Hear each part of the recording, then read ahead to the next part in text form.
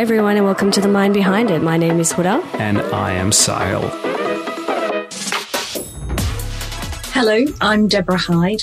I'm former editor of The Skeptic. I stepped down last year to take a break after 10 years.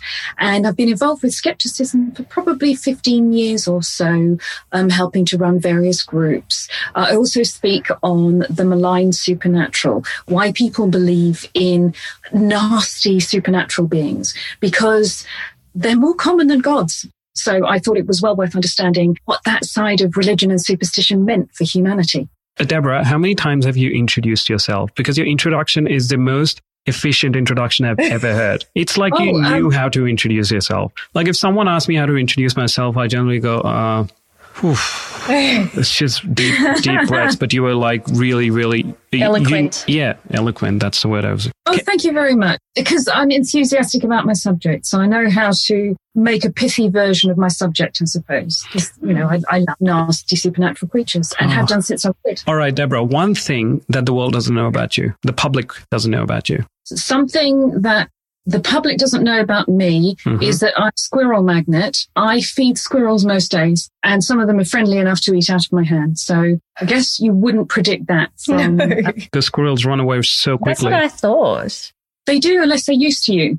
And they recognize people and they recognize noises, and it's a rapport you have to build up over a period of time because they're nature's victims, let's face it. So they will run away from anything. Yeah, they got a really shitty deal in terms of animals. So how did we find Deborah Hyde? I was listening to a podcast and it was a true crime story about this really religious Christian couple who were trying to help this guy's wife who probably had bipolar and schizophrenia, but they tried to help her out with exorcism. And they tried to do that for days and days and days to the point where they had to sit her down and beat her so that they could beat the devil out of her. Wow. And eventually she ended up dying. Yeah. But the thing with that case is that they were doing it from the heart. Yeah.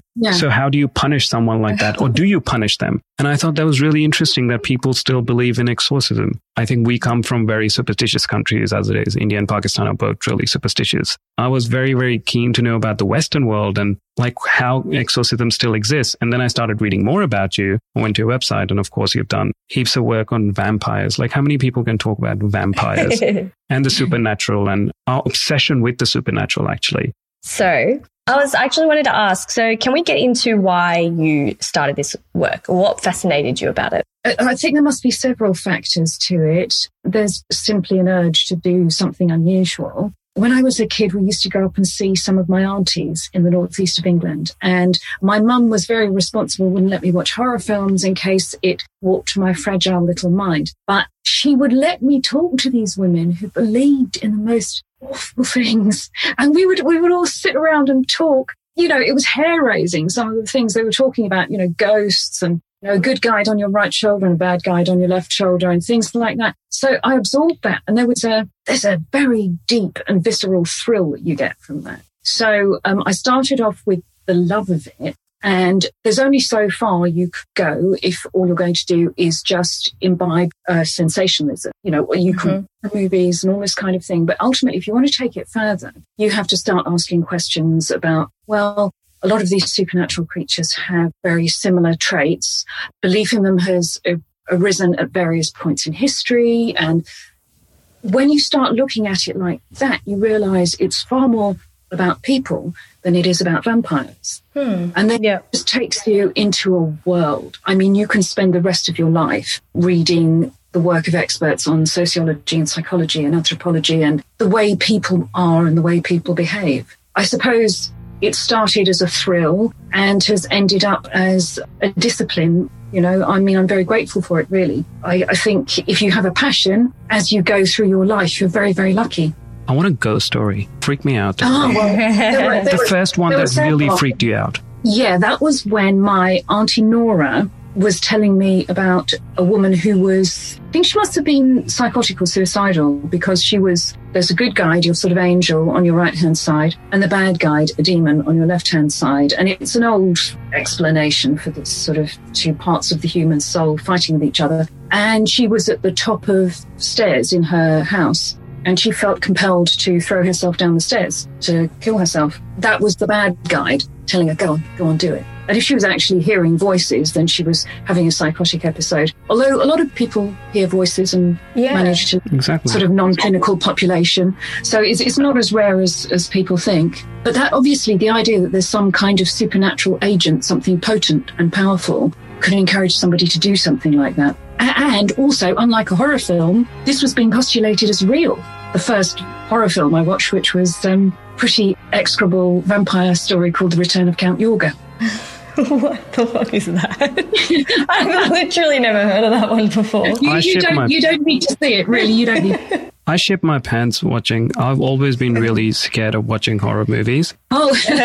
You said that, they had those two voices and the devil and I guess the angel, because we all have that to a point. So this would be a more extreme version of that where someone tells you, yep, do it. Yeah, I mean, it's a sort of psychotic breakdown, and she was probably fine if she was just going through, one-off events when just the stress of life just gets too much and they have these crises points. It's really interesting that you said, that there are two parts. One is right, like the good guy, and then one is the bad guy. Because in Islam... Or girl.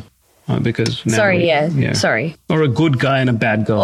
Okay. Yeah, okay. So I just, out of curiosity, because in Islam, what it says is there are people on our shoulders on each side. And one of them writes all your good deeds down and the other one writes all your bad deeds down. And then when you die, they kind of present all the evidence. Similar in a way. Yes, and I think people also generally underestimate the degree to which people have exchanged religious ideas as well. So, especially in Eastern Europe, for example, the Ottoman Empire prevailed over a lot of Eastern Europe and until actually fairly recently. And so in the Balkans, you get a great fusion of ideas. Some originally come through from pagan times, some are Eastern Christianity, and there's Islamic ideas as well. These ideas do fuse. And the other thing that I really like to say is that the border between religion and superstition is not particularly hard. I think people generally, if they haven't done a lot in this area, tend to think that religion is respectable and superstition is silly. But actually, they're not that different. To classify them in that way is, it's rude, and it really doesn't follow the evidence. The superstition is a way of discounting somebody else's improbable beliefs, and the way people experience their religious lives is a part of one integrated whole. And you might know the things that you're not supposed to tell the priest or the imam, but as you still believe them, and they have a very active part in your life and your rituals and possibly your conversations with the people who you still interact with every day.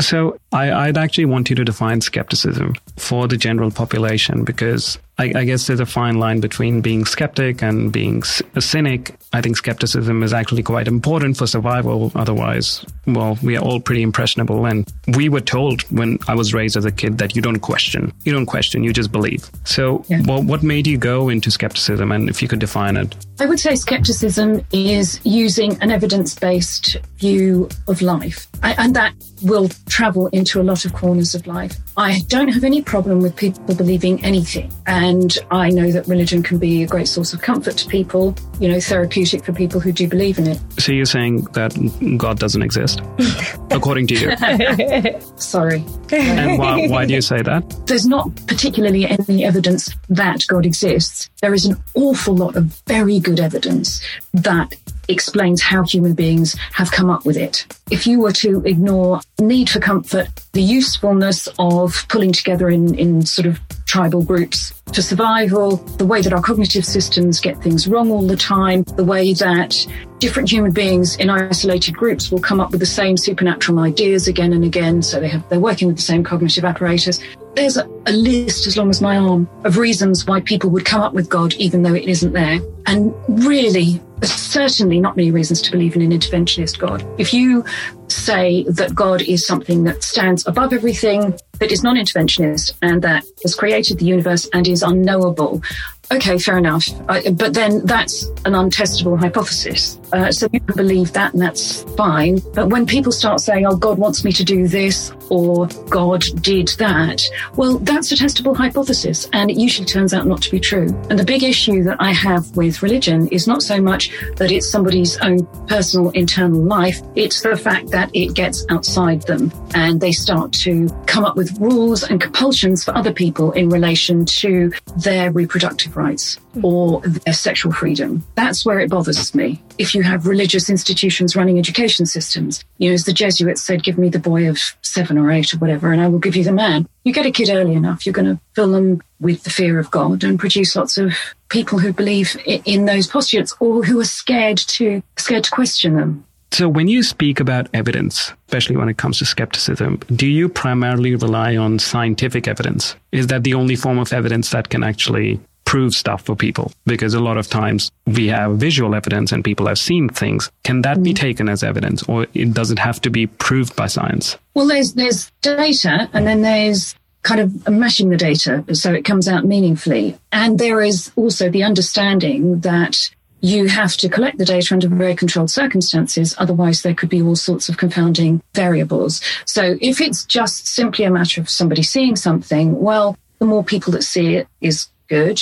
The better the lighting conditions is good. If you get something on video, that's good. All of these things start to lessen the possibility that people have just misseen something. And we know people missee things and misperceive things all the time. Our brains aren't good for truth, they're good for survival. And so you had better be on very high alert for anything that could cause trouble. So if you jump because you see a poltergeist twice a day, then, okay, you're still alive and you can still produce young, but you only get to ignore a tiger once.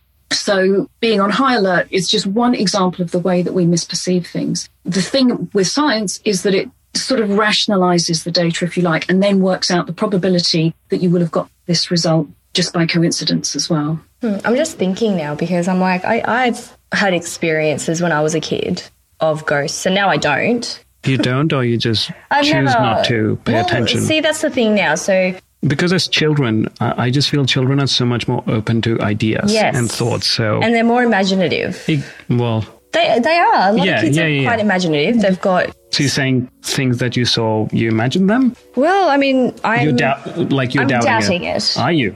Yeah. Really? But she has a great story, though. Oh, go on. Let's hear your story.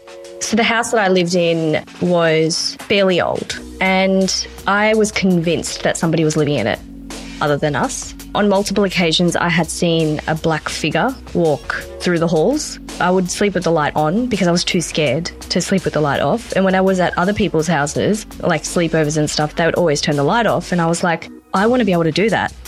So one time, and the only reason I did it is because even though I had the lights on, I would hear somebody running up and down the hallway and into the kitchen and like pots and pans getting thrown around. I just decided I'm going to be brave and I'm just going to ignore it because it's going to happen anyway. I'm just going to turn the light off. So I turned my lamp off and I went to bed, and I woke up suddenly. I don't know if I was half awake or whatever it was, but I think I tried to sleep it off, and then I woke up and I looked at the doorway and there was this black figure standing there. And I'm trying to ignore it and I'm trying to act like I'm not seeing it. And then I closed my eyes and suddenly I felt it run towards me and push me into my bed. Its hands on my chest. And I opened my eyes.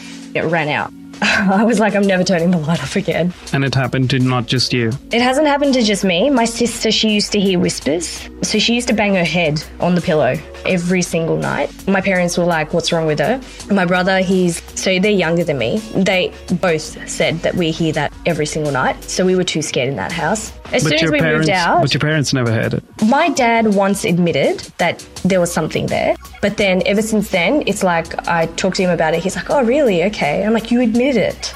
So why did your sister bang her head against the pillow? Was this a ritual to stop it getting to her, or was it unconscious? I think she said that it was making her uncomfortable. So when she banged her head against the pillow, the noise would drown out.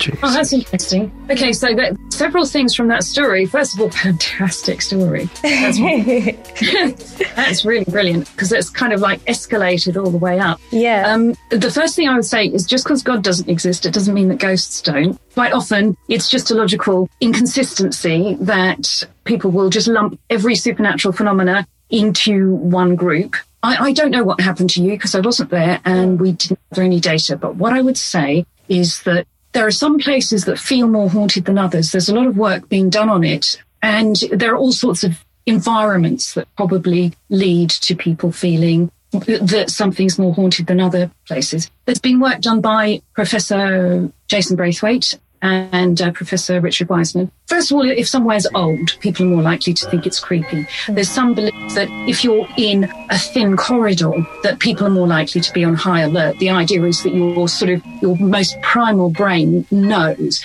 that there are only two ways to get out. You can't really run. So environmental factors like that can make people more predisposed to believe that there's a ghost there. I've stayed in a haunted castle in Ravenglass in Cumbria in England. I've slept in a haunted room as well. And this is, it's cold, it's a castle. Yeah. And the other thing is that, have you heard of sleep paralysis? I have heard of sleep paralysis, yes. Yeah. So paralysis is a strange condition where all sorts of things happen when you're asleep. Your brain turns off a load of buttons. You don't make movements because you'd act out your dreams. You don't realise what's going on in the room. So if those buttons get switched off in the wrong order, then you can get a peculiar hybrid of sleeping and conscious states. So you can be correctly aware of your surroundings, you can be correctly aware of your own body, but there are dream phenomena intruding into your consciousness. For some reason, are mostly scary. They don't have to be, but they are mostly scary. It's thought that people misperceive the fact that they are breathing in a really low, inadequate way because they're asleep. The body doesn't need much oxygen. But they misperceive that as something pressuring their chest. Because your body is immobile when you're asleep, then you might be suffering from paralysis and you might feel that you can't move your body to protect yourself from whatever this thing is. I've had it a lot too, and I've also had it with ridiculous things standing at the doorway. So, I know it isn't some dark monk, it'll be some stupid little robot or whatever. And the feeling of fear is still there. So I would say that probably your experience was down to the fact that you knew that the house was old. There would be clues about it all over the place, that it was potentially creepy. And then there was cultural contagion from you and your siblings that didn't spread quite so easily to your parents because they're a bit more rational and a bit more powerful. Adults are more powerful than children are. And then I would say you had an experience of sleep paralysis, and it can be incredibly profoundly scary. So we moved out, and I'd never experienced any of that since. And my brother in the newer house that we moved to, and it was a built fresh house, he actually got thrown against a wall once. He woke up and middle of the day, or when he was middle of the day, he was asleep, and it was the next morning. He was still in bed, like asleep. I heard a loud bang, and I'm like, what the hell is that? So I ran to his bedroom, and he was just on the other side of his bed on the floor. And he was like waking up going, what the hell just happened? And I'm like, you tell me what just happened. And he goes, something threw me. And I'm like, what the fuck? He's never sleepwalked. Yeah, I mean, there's no way of specifically knowing with things like that. And the fact that your brother was waking up and getting up, again, makes me think it's a kind of a mixture of conscious and unconscious him. But of course, we can't be certain. We can't know. All I can say for someone in that situation is two things. First of all, the examples of people actually really getting hurt are just so few that even if this is real and this truly objectively exists, then don't worry too much. It'll be annoying rather than dangerous. And the other thing is that with sleep paralysis, what really works is if you can practice sort of emanating love and acceptance, because the fear of self-forgetting. I wake up loads of times with hooded figures at the bottom of the bed, and I know what it is. And it's annoying, and I'm, I just... That's psychology. Go, and then after seconds, it evaporates. So if you can feel something other than fear, then it helps to break the spell. Going back to when you lived in that castle, what happened that night? Oh, this is a great story. It's a lovely place. It's very isolated. And Dr. Jason Braithwaite does a lot of research there. And I know him. He's a friend. So we all went up there. I went up there with my partner. And Jason was doing various experiments. He's been running a long project there for many years. So Carl, my partner, and I participated in this. We were with Ian Topham, who runs a brilliant website called Mysterious Britain. And this haunted room, Jason and Ian took one half of it, there's a partition across it. And Carl and I had the actual haunted room. So we all went to bed at 3 or 4 in the morning. I'm just drinking tea to keep myself warm. And so we lay there in the haunted room, and I said to Carl, I need a wee. Of course, drinking gallons of tea. And of course, the thing is, when you're in a haunted castle, the loo isn't just down the corridor. You have to go down the haunted corridor, down 2 sets of haunted steps, across the haunted hall, into the little haunted servants' quarters. And, you know, it's kind of like, it's a good job. I need to wee now. And Carl said to me, do you want me to come with you? And I said, no, I'm a skeptic. So I was determined to do this thing by myself. So I went downstairs, went to the loo. I won't argue with you. It was very unpleasant. It was, I'm a skeptic, but I'm a subject to psychological, influences as everyone else is. Yeah. So I came back and got back into the haunted room, into the haunted bed, and, went to sleep. And then the next morning, Carl said to me, we were just eating breakfast, and he said, was that Ian that followed you back? Oh, no. Stop it. And I said, no, Ian and Jason have got an ensuite loo in their room next door. I said I was alone. And he said, I heard boots on the floor. And I was wearing socks. And we went outside afterwards, and the carpet that was out, there was a carpet outside, so you couldn't make a boot noise on the corridor. No. So does your partner believe in, or is he just as skeptic as you are?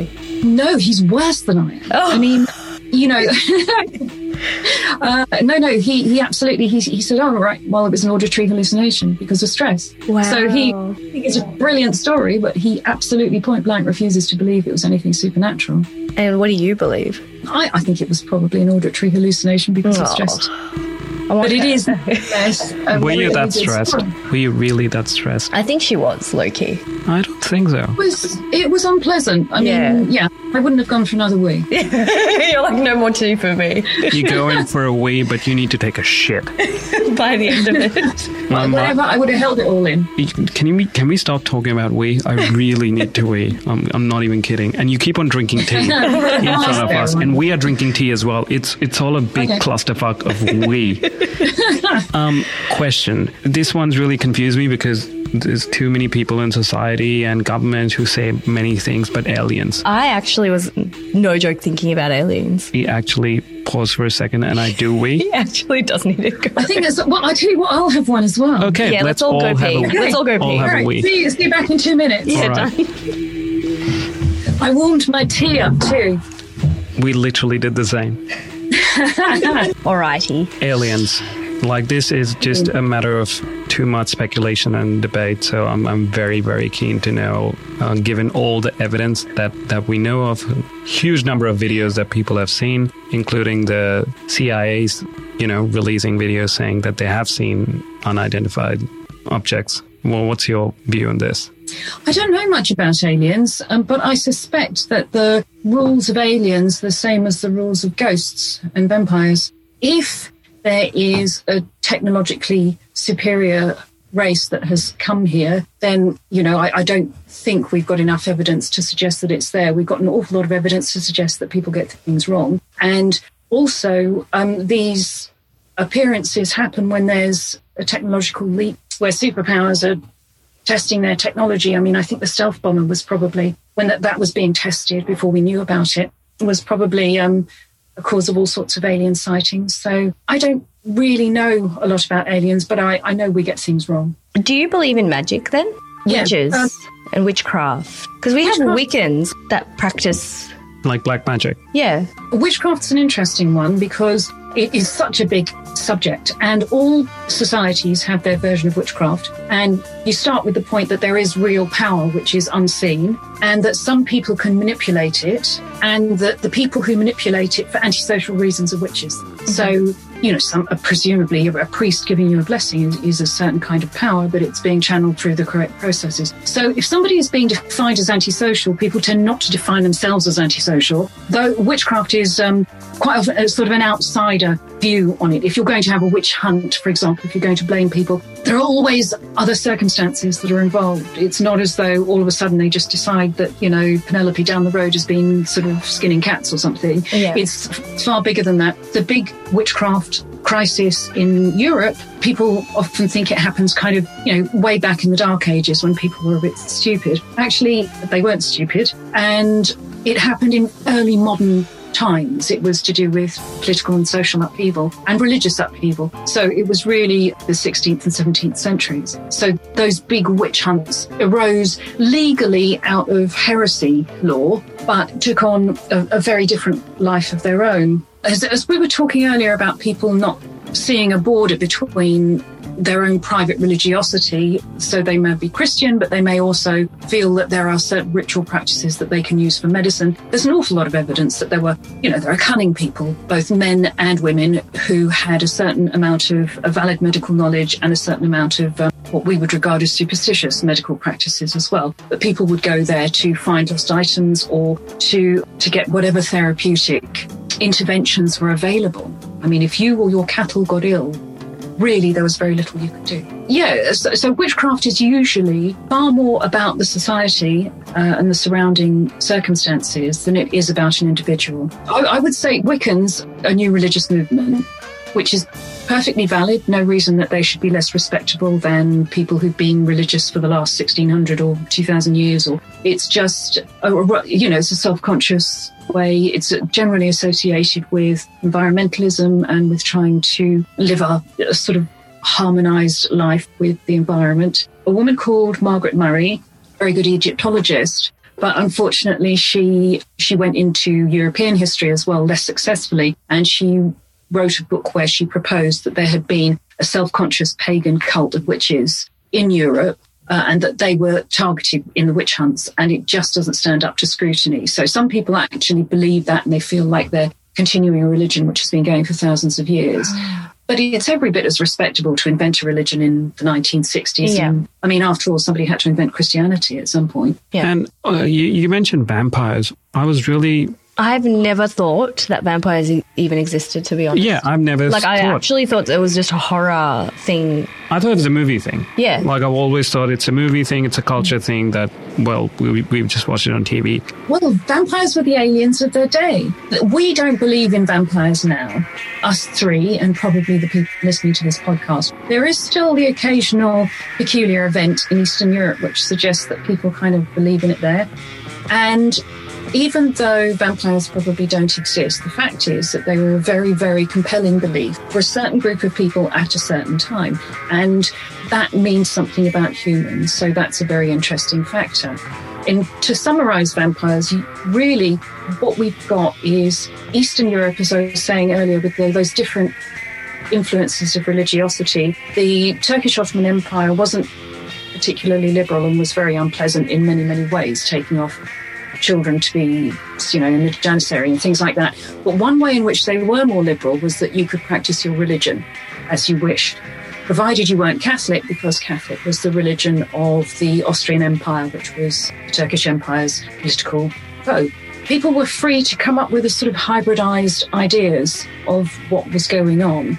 Vampiric type creatures exist in folklore all over the world. Something supernatural is sucking away your vital energy is common because diseases exist all over the world that do that. Mm-hmm. Mm-hmm. Tuberculosis, for example. So if you've got somebody and you don't have a microbial theory of disease and you're looking at somebody close to you and they're just withering and dying, then to assume that the blood is being taken out of them or the life essence is being taken out of them is not that much of a leap. I mean, it's just a poetic explanation of what's really happening. And the interesting thing about vampires is that they were just treated as part of the background where they were, rather like people in England and Ireland and Northern Europe believed in fairies for so long. But it takes a foreign culture coming in and looking at people and going, what are they doing?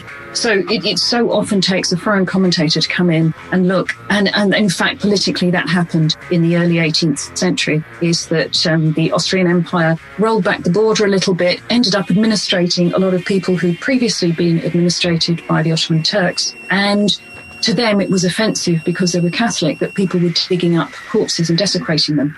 In actual fact, these people were just doing an old folk ritual in response to wasting diseases, usually tuberculosis or something, that they had done for hundreds of years. The symbolism is kind of easy to understand, really. If you've got a vampire, then you cut its head off, because nothing can be potent without its head. Yeah. You put it face down in the grave so that when it starts digging its way out, it's actually digging its way deeper. You don't have to stake it through the heart. You can stake it through any part of its body. It's just pinning it into the ground.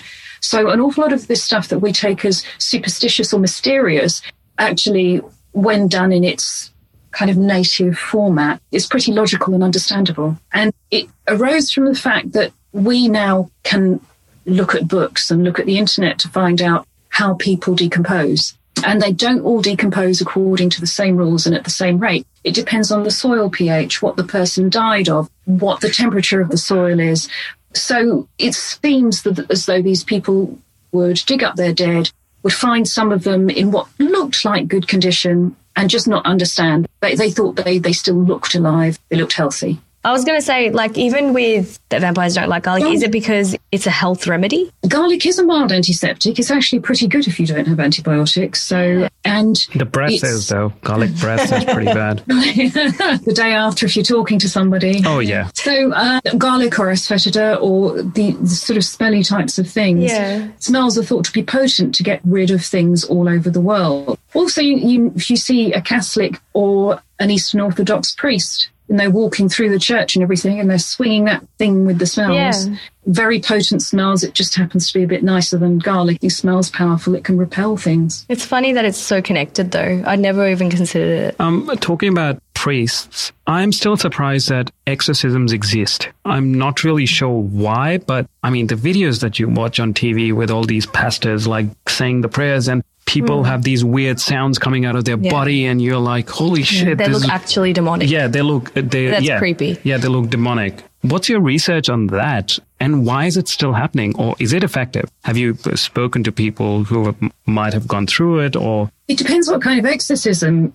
There are the sort of huge traumatic exorcisms, which probably aren't good for anybody. The Catholic Church is a bit, and the Church of England are a bit hesitant to do the all singing, all dancing sort of exorcism talks. Actually, I went to a conference about 4 years ago where they were talking about demonic possession and exorcism, and the Catholic priest was the most sensible person in the room. So I think the Catholic Church is very long in the tooth and doesn't fall into any obvious traps. Every time it kind of competes with science on its own level, it loses. And so as a result, the Catholic Church is generally very kind of wily about all this sort of stuff, and quite often will have bodies which are associated with the church, probably subject to it, but they don't mandate it. So there's kind of that slight distance if they do anything particularly funky. What you tend to find with exorcism these days, the two most common places are evangelical groups in many places. I'm thinking of the US because that's what I know a little bit more about. And evangelical groups are a bit immune to logic. They're very self-contained socially, so they don't need to deal with criticism. You know, it's just you're talking to the choir, really. And they're also not old enough and rigorous enough, like the Catholic Church, to not step on the obvious, sort of grenades, really. The thing about America, I spent a lot of time in America. It can be a very isolating place. I think the fact that it's on a continent means that it can kind of be socially, it can create itself. I detect something of that personality that used to be in the UK or used to be in England as I was growing up. Less so now, because in reality, we sort of travel an awful lot more to the EU. We have more international relations. But just in the United States, you can go from, the Rockies to Florida. You can go through all of these geographical changes, but you don't go through a cultural change. You buy the same Coca-Cola, you buy the same food, you see the same Walmarts. And so there's an awful lot of people in the United States who haven't travelled either physically or mentally, and you can get closed evangelical religiosity as a result of that. So that's one version of exorcism. Another that is causing a great deal of concern is in Africa. I've written about that a few times. And there are lots of African groups on the ground are really trying to do something about this. And that comes again from social and economic crises. You hardly ever find someone being beaten to death for an exorcism who has money, who's an adult, who is at the centre of a social group. Really, if you've got a community which is desperately, desperately poor, and then you have a 5-year-old without a parent, that person is an economic liability. You've got to feed them and they can't give you anything. And so you can work out a way of legally and morally getting rid of them.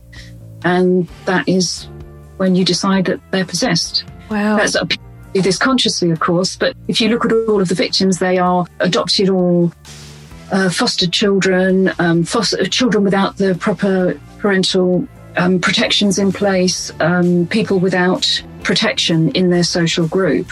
If you go back to more functional situations where people are poor but they're not desperate, then you can quite often find witchcraft accusations functioned in the same way, that it was a way of kind of ceasing social relations with somebody. You know, we don't have to engage in any kinds of exchanges anymore. You're just on the outside as far as I'm concerned. And exchanges are the way that poor people live. You know, we'd have to live in communities. We're no good by ourselves. So you said it's really bad in Africa. So what's happening? Are they... Only in some places, and it's just in places where there has been a lot of dislocation or where there has been war or, you know, just an upset. People have funky beliefs at all times, but it comes to a crisis point from their behaviour and from it turning out in the world. That's outside circumstances. Yeah. In Pakistan, so I'm from Pakistan, we had... My dad said to me, one of my friends, he's bought an apartment. Now, this apartment, he said it's been built on a graveyard. He's like, there's been a few issues. And so apparently my dad's friend said that there's a vibe in the house and all this sort of stuff. Like, he's like, I've seen things here and blah, blah, blah. And he got a imam to come through and bless the house.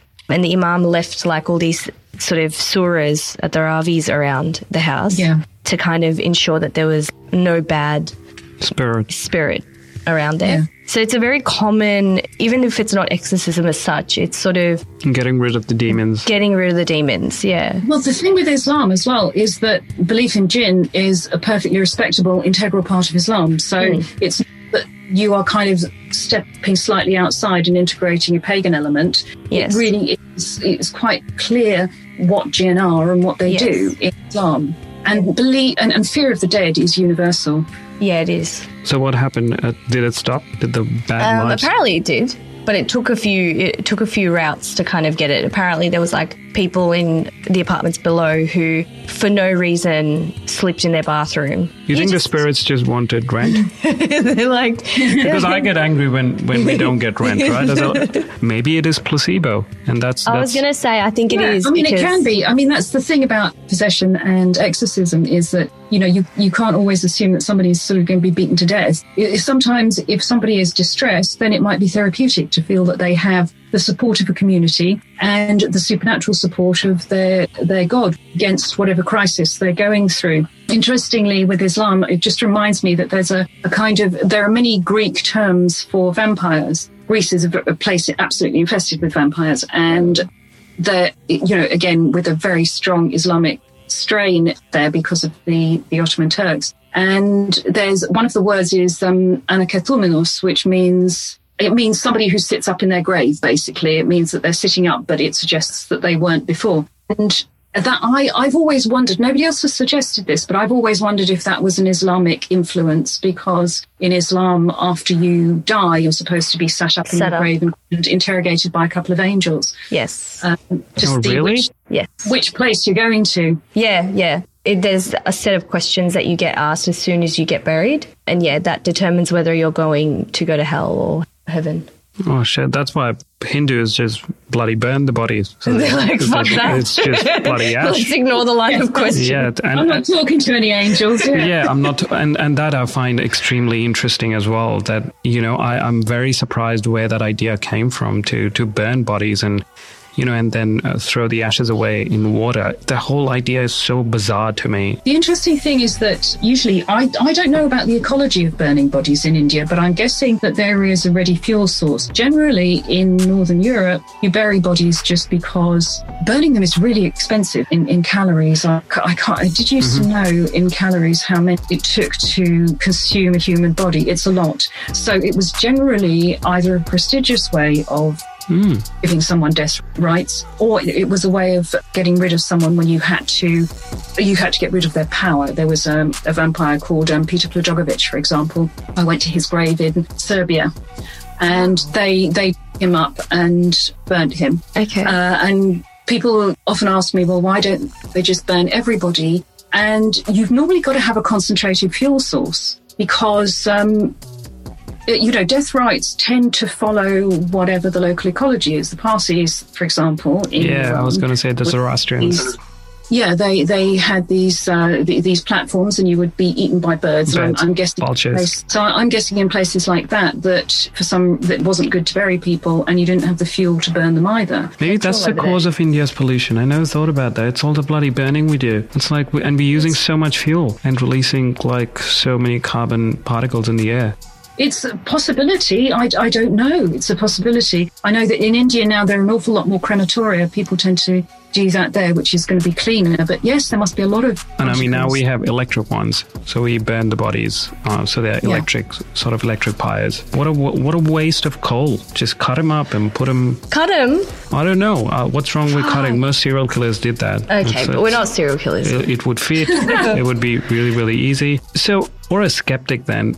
Either it has to be, I guess, it has to be scientifically proven, there has to be data, or the other thing is coincidence. Yeah, I think we have a very strong tendency to link things into a narrative. You can see in films, my other half is a screenwriter, and he refers to these... He's a screenwriter. Yeah, considering he's a screenwriter. He may get so many stories from you. Yeah, but being a screenwriter, he's like, no, that couldn't be a pair of boots. Like, he's so like... At the same time, you have to be in a fictional world to be writing stuff. He's very, very imaginative, just doesn't believe in any of it. That's pretty... That's a great way. It's good. It's good. Sorry, continue. Well, we both sleep well at night. Put it like that. Yeah. You know, we don't lie there quaking at the poltergeists. Yeah, exactly. You'd have a great night. I still don't know what poltergeist is. Can you please tell me? Poltergeist is literally... It's a German word, and it's basically a throwing ghost. It's a ghost that interacts with the world in...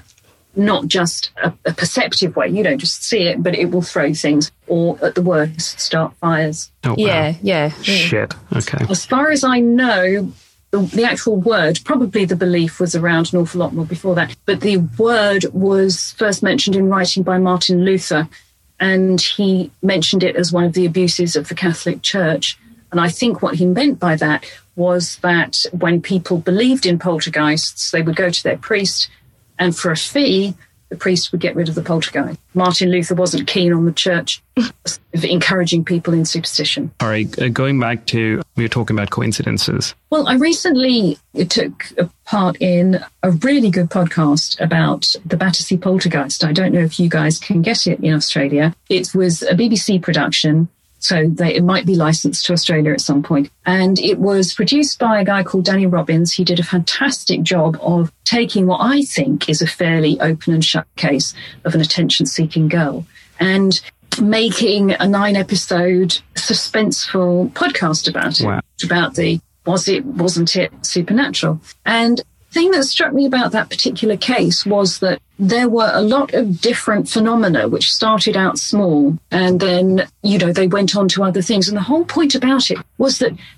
there was not necessarily any reason to believe that the things were linked. The people were predisposed to create a narrative. And then once you create a narrative and you think that you've got an agent, you think that you've got something which is intelligent and has a sense of itself, then it has intentions and it wants this and it's doing that because of this. Mm-hmm. So the potential for story making, the human potential for story making, I think had a huge effect in that particular case and in many others. Yeah. Can you briefly tell us about the case so that we can get our listeners to go and listen to the full podcast? A lot of people have heard of the Enfield poltergeist, which is something that happened in North London in the 1970s. This is a very, very similar case. It happened in southwest London in the 1950s, and it's a less heard of case. Poltergeists usually occur around young women, sometimes around young men, but certainly around people going through puberty. And this phenomena happened around a young woman called Shirley Hitchings,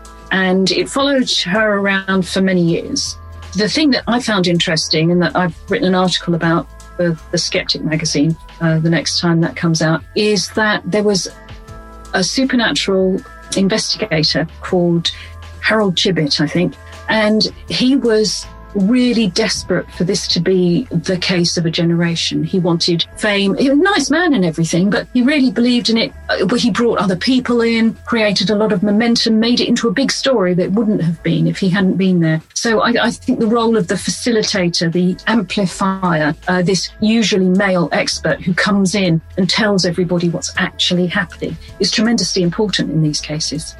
You know, it's really good. I mean, the producer, Danny Robbins, has done a great job of making a suspenseful podcast of something which is probably at its core not particularly substantial.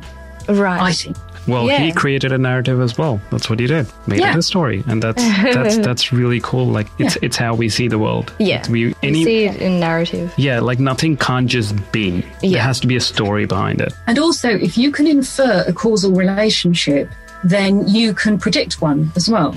It just gives you a bit more agency. It means that you're a bit more in control of your situation. If you know there's a thing that likes to do this, then you know that thing's going to like to do that this evening as well. Yeah. So I think it's all about power in a powerless situation. I was literally going to say it makes you powerful, right? Like people who can come up with a narrative that makes you go, holy shit, I didn't think of that. He thought of that or she thought of that. This person must be supernaturally powerful. Like they have certain abilities that I don't. Yeah. And I think that's the interesting thing also about certain kinds of religious figures, because, you know, there's a market approach to religion, which is not something that you say to your local priest because he'll get pissed off with you. But you can have very institutionalized forms of religion where you have qualifications and hierarchies. And it's like any other job. You know, if you're going for archbishop or whatever, you put your CV in and you try and write your list of virtuous works. And you become a priest, not because God has chosen you, but because you've done your degree and you've gone through a very hierarchical procedure. And you can't be a priest without it. On the other hand, if you've got a new religious movement, if you've got, say, for example, spiritualism, where you are directly in touch with spirits and you evoke them on behalf of your audience, then with that, it's the same thing. You become a priest or a priestess, but you have to do it with the sheer force of your personality. Tend to do that. Don't have qualifications as an option. You know, they're not going to go and get a degree in theology, but they can be powerful or mysterious. Mum's got away with animals. They're different models of priesting. All religions get to the point where they have that hierarchical model. And that's exactly what Church of Scientology has done. I mean, I've never seen such a useless religion that's become so massive. It's amazing. That is an example of business done right. It would do with the target audience. It's like there's a specific audience that they're going for. Do you think that there are certain personalities or traits or... Like vulnerable... Yeah, vulnerable people or something. Yeah, it's such a huge subject that it's very difficult to narrow it down to fair. Apart from anything else, because there are so many ways of being religious. Researchers sort of argue about the differences a lot. And some people will define some kinds of scales and other people will go, no, my scale works out more. But what all this draws attention to is the fact that people are religious in different ways. Example, there's extrinsic religiosity, which is very ritual-led. You know, you might go to your local church or your local mosque. You'll have a social group. You'll also have a professional group where you might get advancement in job opportunities. Marriage proposals. Yeah, because... Yes, marriage, exactly. Right. So really kind of hardcore social value. And then there are people who are intrinsically religious and they are more likely to, you know, they'll do yoga or meditation. They might have personal experiences, it's a lot more internal for them. They might be a hermit or sort of turn internally and examine themselves. So whether you believe quite in that scale or not, it does evoke the fact that people are religious or superstitious in different ways. Yeah. And so you're going to have different personality traits according to that. The great psychologist William James thought that there were religious geniuses who had it, who invented it, and that people followed them. And I don't think people believe that anymore, really. We're all religious or superstitious in our own ways. Mm-hmm. Yeah. Who tend to go for the stuff that isn't really particularly evidence-based. People who might believe in various superstitious things, for example, score higher on absorption. They're more likely to be able to really concentrate on a movie, story, somebody who would kind of, things like that. There are personality traits that are associated with different types of religiosity. And just for kicks, I was researching this character and I went to the Hillsong Church. And the Hillsong Church thing, when you go in there, like the size of the theater in which these churches are, it's like as big as a stadium, like the Old Trafford Stadium. I know. Like they're massive and they've got the best quality of sound and lights. Yeah. And it's like the best party that you can go to without drugs. Yeah. It's an amazing party without drugs, and people are crying and people are just saying the name of the Lord. And I'm like, oh my God, these people actually believe this. Yeah. Yeah, and they're not dressed like the typical pastors. They're dressed like punk rock bands and stuff like that. So now they're different. They're very daggy. Like, these are good-looking, charismatic people who are like on stage singing and dancing. Don't know if this church falls into that category, but certainly if you've got more cultic type organisations, then a typical thing to do to get someone in to begin with is to love on them. Yes. Give them lots of experience,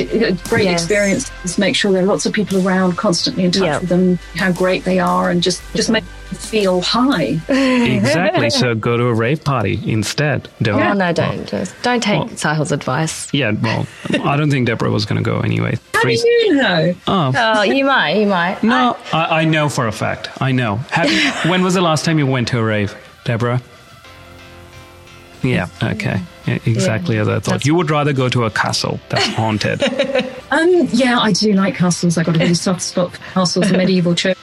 And you've got beautiful castles. There was a goth club called Slimelight in London. I used to go to that. Slimelight. Yeah. Slimelight, that's a good name. What's the next part of your research going to be? At the moment, I'm doing several bits of work. And also, just in the background, I'm constantly trying to write this flipping book that seems to be taking forever. What's it called?